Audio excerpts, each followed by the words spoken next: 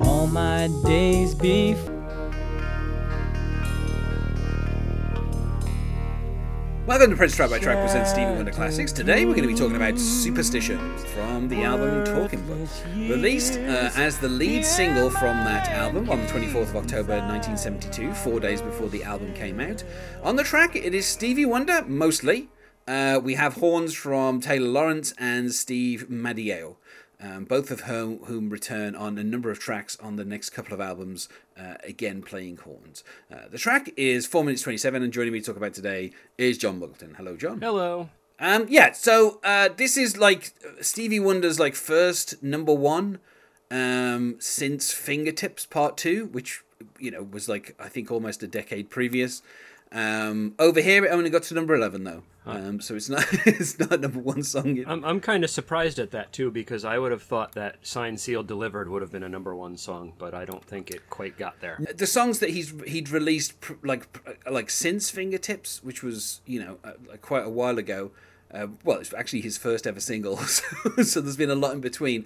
Like My Cherie Amour, I would have thought would have been a number one. Yes to Me, Yes to You, I would have thought would have been a number one, but it wasn't. Like you say, Signed, Sealed, Delivered, no. Even like Never Dream You'd Leave in Summer or Superwoman, either one of those I'd have thought would have been number ones, but no, they just did okay. So this is kind of like the first real single from what people consider to be the classic period. Obviously, I've added the first two albums before this as part of that. But this is kind of the point at which critical opinion kind of turned in Stevie Wonder's favour, in particular from Rolling Stone, who did not like Music of My Mind or Where I'm Coming From. They felt that those were kind of gimmicky, overproduced albums, whereas by the time we got to Talking Book, the review was a bit more favourable, and obviously as we go through the next three albums, they get more and more favourable until we get to Songs in the Key of Life. But this is effectively his first single of the classic period, and it was a number one in America, and it did reasonably well in Europe. It charted all over the place, and it was the 26th best-selling song of the year in America. That is. Like I say, over here, wow. It only got to number 11. But then the charts, the single charts in the 70s in the UK were fiercely competitive. Like, songs would sell like 1 million copies and still not get to number one. Yeah. And obviously our charts at the time, it's changed slightly these days, but our charts at the time were based solely on sales and had no airplay element at all. So, right. Well, it amuses me. Now I have Sirius XM radio in my car, and the 70s station on Sirius XM has every weekend they have Casey Kasem's Top 40, like from Beyond the Grave, basically, and every week it's a different year. They just randomly pick a year, but it always whenever my wife and I listen to it in the car, it's always funny because we're always like, oh, well, it's the 70s, that's why that song is a hit, and like at one point a version of the Lord's Prayer was a top 40 hit. Just a random person with a guitar singing the Lord's Prayer was a top 40 hit in the US. And then you had all these, like, unlike now where the top charts are basically just hip-hop, trap, pop, whatever. In those days, you could get a jazz instrumental in the top 40. You could get, a lonesome country song in the mix along with, Elton John and Stevie Wonder and Paul McCartney, So, and I always attribute that to cocaine. But, Well, it's interesting that you mention somebody having a hit with the Lord's Prayer, also known to some people as Our Father. Because Cliff Richard, a perennial hit maker over here, and confirmed bachelor, he actually had a number one hit with the Lord's Prayer. He changed the name to the Millennium Prayer. Okay. And he actually used the melody of Auld Lang Syne, and released it in November 1999 with the aim of it being the first number one of the new millennium. Okay. And I'm gonna have to look that up because that sounds really weird. yeah, so imagine somebody taking the melody of Auld Lang Syne and singing the Lord's Prayer over the top of that. But yeah, it was. I can't. That's the thing. Oddly enough, it was a big success for Cliff Richard. It was his third best-selling single of his entire career, and it was his 14th number one. Wow. It also managed to win a number of awards for being the worst song ever released, because it is absolutely terrible. And I have a feeling I don't think Cliff Richard has had a number one since then either. I think that was the last time he had a number one. So it's interesting you say that. Not just in the 70s, at the end of the last millennium, people could still kind of have a hit with that. But apparently so. Yeah, so this was a big success for Stevie Wonder, and on the track it is mostly him. He actually played the drum track first, and at the time when he was in the recording session, Jeff Beck was there, the guitarist, and Jeff Beck had intended to play on Superstition. He ended up playing on a later track on the same album. But apparently Stevie Wonder had met him and was like, come to the studio. I'm going to be, recording some stuff over the next couple of weeks, if you want to take part.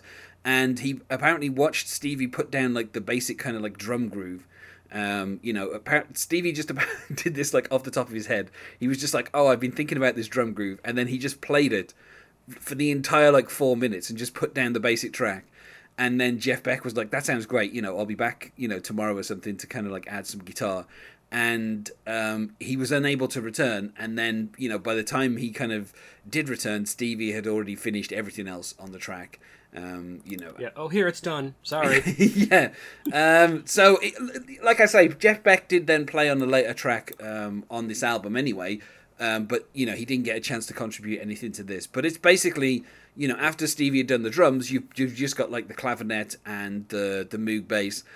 And then he had Trevor Lawrence and Steve Mario, who both of whom had played like horns for him before. He had them kind of come in and just play the kind of the hook, which I mean, I mean, straight off the top, I'm going to say 6 out of 5. It's a great song. Like this. It's amazing. It is my favorite Stevie Wonder song by far. Yeah, there's just no disputing how perfect that drum groove is, and that's just what it opens up with as well. Is just kind of like the hi-hat and the snare, and then the kind of the bass, kind of the moving bass comes in. And then you have the little kind of the punctuations from the horns, and then later on in the song you also have like kind of as they get the build up with like his vocals, you have like the kind of layering of the horns, and then just the little ballads, like just I don't know, just like the arrangement of the horns is so kind of brilliant. And again, as with a lot of these tracks, it's worth emphasizing Stevie Wonder's like about 23 when he's doing this, so it's wow. Yeah, so it's kind of amazing just how kind of competent he is. Obviously, if you get yourself a couple of horn players, they will, and you play something for them, they will kind of come up with something over the top of it anyway. But by all accounts, whenever Stevie Wonder had any horns, what he would generally do, and this is something that Prince also did, he would play what he wanted on like a keyboard, and he would arrange it that way, and then the horn players would just come in and basically re-record what he'd already done. Okay. So it's not like these guys are just coming in and making it up. Stevie Wonder has given them a very clear instruction of what he wants them to play. He knows what he wants to hear. Yeah, and that's something that I think not just the kind of like the fact that Stevie Wonder's new contract kind of gave him as much creative control as possible, but just the fact that Stevie Wonder is such a genius. And he can kind of write a song like this by just kind of doing a drum groove and then putting stuff over the top of it. And the fact that you hear the drums first, it's like you hear the drums and you're like, well, that's whoever's playing that's a really good drummer, and then obviously that's Stevie Wonder, and then you start hearing this kind of really kind of funky bass, and you're like, well, that bass is great, and of course it's Stevie Wonder, and then it's Stevie Wonder, and then the clavinet comes in, and you're like, well, clearly that's Stevie Wonder. And then you get the lyrics, and again, like this, I mean, it's just such a wonderful kind of like vocal performance from him. Just like obviously the title Superstition, like the way that he, I mean, the chorus, when you believe in things you don't understand, then you suffer. Superstition ain't the way. Like that, like, when you believe in things you don't understand is kind of how you define superstition. Not completely, Yes. but a little bit. And I kind of like how that within the verses we have the kind of the whole thing of, like, you know, ladder's about to fall, 13-month-old baby broke the looking glass, 7 years of bad luck. Like, it's all about kind of superstitions, but he's not kind of saying them, you know, like in I don't know, like the kind of the poetry of the way he phrases it is kind of amazing. Like, just, he doesn't say, you know, it's bad luck to walk under a ladder or anything like that kind of, but he just says ladder's about to fall, and just the way he, like, like, I don't know, just I think. You know, it's just you know what it is. That's the thing. Yeah. You know, in your mind, you're like, okay, I know that superstition. Yeah, this is it. So he kind of like abbreviates the kind of superstitions that people have and turns them into these little phrases that make them really easy to kind of sing. And I kind of love the way that he does that. You know, and I particularly this whole kind of, like, you know, 7 years of bad luck, good things in your past. It's like obviously, you know, like, now that you've got 7 years of bad luck, that's it. You know, everything good is in your past. You know, you got 7 more years of bad luck. So, you know, don't kind of wonder about any good luck. And yeah, I don't know. I kind of just love the simplicity of the lyrics as well. Like the verses are not, you know, the verse isn't that kind of, none of them are kind of that, you know, complex. You know, he repeats later on, you know, the whole 13-month-old baby thing. Although when he sings it a second time, like, he emphasizes slightly different words. And just the way he sings 13-month-old baby, like, he kind of changes the way he sings the first time through and the second time through. And it's just great how he kind of will do that. You know, and you know, the kind of the chorus is very simple. I think the kind of key of the song is just the kind of the interplay with the horns. And then there's a few times where he does the little kind of like Stevie scream, and you have the kind of swell of the horns underneath that. You know, in particular, the whole kind of, you know, superstitions ain't the way, like that. Just like the end of each chorus when it goes into that little horn line, is just kind of amazing. And particular, I think after the third verse where you have the build up of the horns. Again, you know, it's just the whole song is structured so perfectly. You know, I can understand why it was released as a single, because it is a little bit more conventional than some of the other songs on the album. You know, it is a very simple kind of like verse, chorus, and then there's, you know, a little bit of a kind of solo, and then you go back to verse, chorus, and then that's the end of the song. Like, it's a very simple structure, but it just works so well. It's perfect for the radio. Yeah.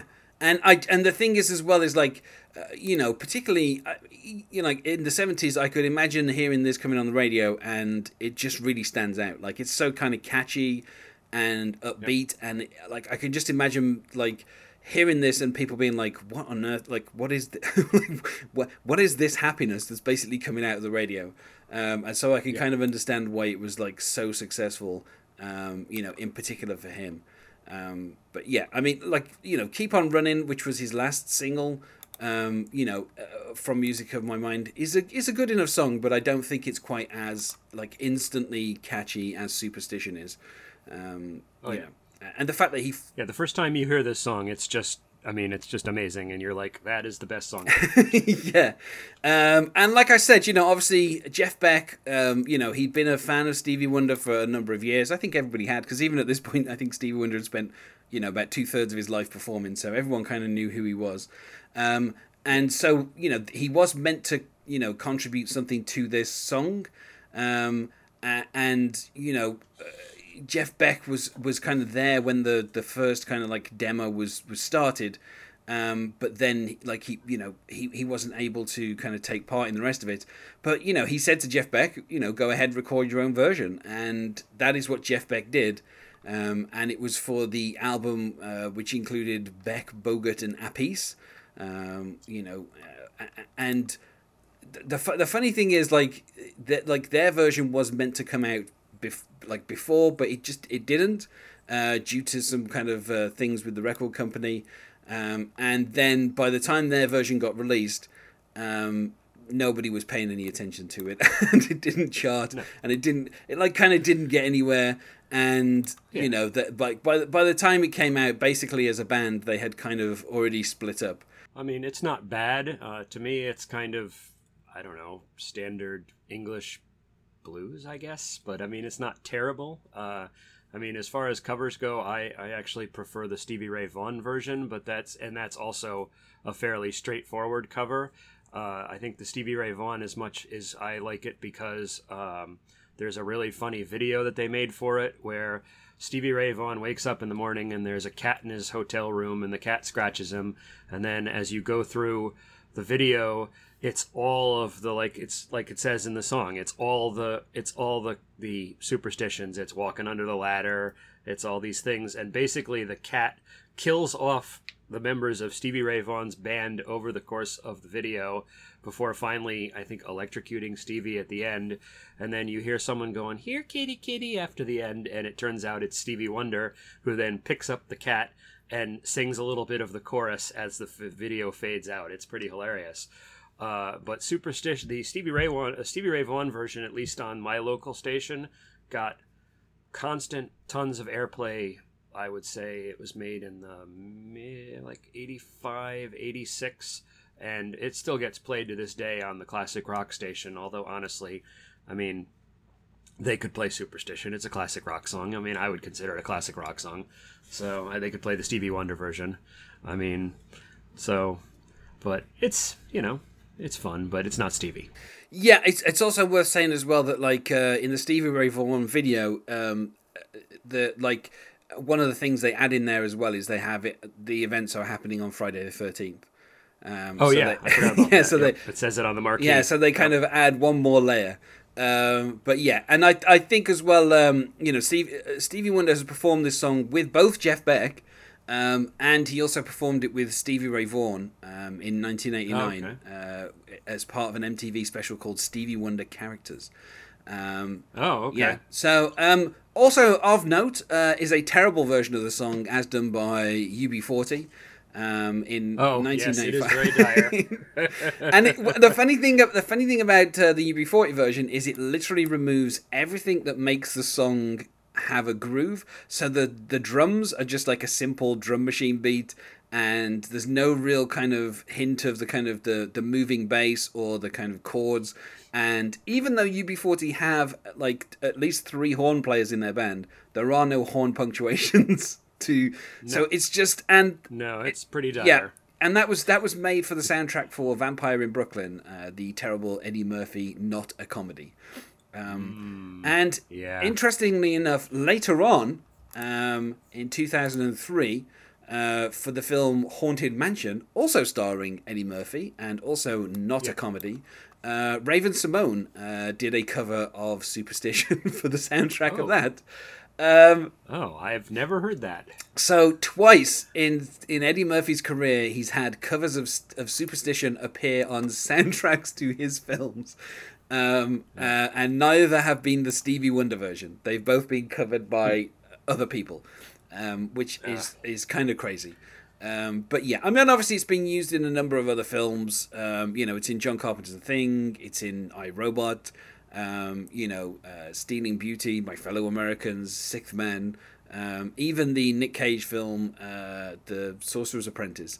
I guess because obviously just the word superstition and anything to do with something to have, magic or, stuff like that. Just having the word superstition in there, it like kind of just makes it an easy song for people to put into their films. It triggers the hack screenwriter. Yes. Much like if your film opens and you're in the South, then hey presto, here is some Creedence singing Fortunate Son. Because, you've got to set the mood. I'm looking at you, Suicide Squad. Yes. Also, the Jackson 5 did play it during a live album called The Jackson 5 in Japan in 1973. Of course, the Jackson 5 also did some backing vocals for Stevie Wonder. I think that's on the next album when they did the backing vocals for You Haven't Done Nothing. So, a bit of a connection there. So the fact that they kind of covered Superstition. I mean, Superstition is such a good song. I'm kind of surprised it isn't like rivaling like Yesterday or something as like the most covered song. But I think the thing is to do it well is extremely difficult. As UB40. It's a little more complicated than Yesterday. Yeah, I guess. As UB40 proved, even if you have competent musicians, it's very hard to make a good cover version of this song. This is true. Yeah. So I think we're both in agreement. 6 out of 5 in terms of the rating. Oh, absolutely. Yeah. And it's worth saying as well that obviously while this song was still number one, Stevie Wonder made an appearance on Sesame Street and played the song. And it's a wonderful performance, It is. you know, just Amazing. And the thing is, Amazing. it's not just like the normal like 4-minute version either. They go on for about 7 minutes. They just kind of start adding stuff, and you know, it's just amazing because the best part of the video, I mean, besides the fact that it's live Stevie and in that prime time period, but the best part of that video is just watching these little kids just go insane for Stevie Wonder. yeah. Just dancing up a storm, flying all over the place. Yeah, there's one kid who's got like this hair that just keeps flopping all over the place, and they just keep shaking their head to the beat, and it's kind of amazing. I mean, like all the kids seem to be enjoying themselves, but like it's just a wonderful performance. And Stevie Wonder is in that prime. I don't know what that cap is that he used to wear in the 70s, but it appears in a lot of live performances. His big cap. Yeah, and he's head to toe in denim as well. But you know, it's like prime Stevie 70s performance, and it's such a great kind of like live performance of it. You know, is there anything else that we need to say about Superstition, would you say? No, I think we've covered it. Okay, well then let's go to plugs. Is there anything that you wish to plug, John? At this moment, I do not have anything, unfortunately. I'm still in the process of trying to get together with my teenage daughter to get a show going, but of course, you know how teenagers are. And you can follow us on Twitter for this project at Stevie by Wonder. Thanks as well for being my guest here today, John. Thank you. And otherwise, goodbye. I believe that I'm falling down.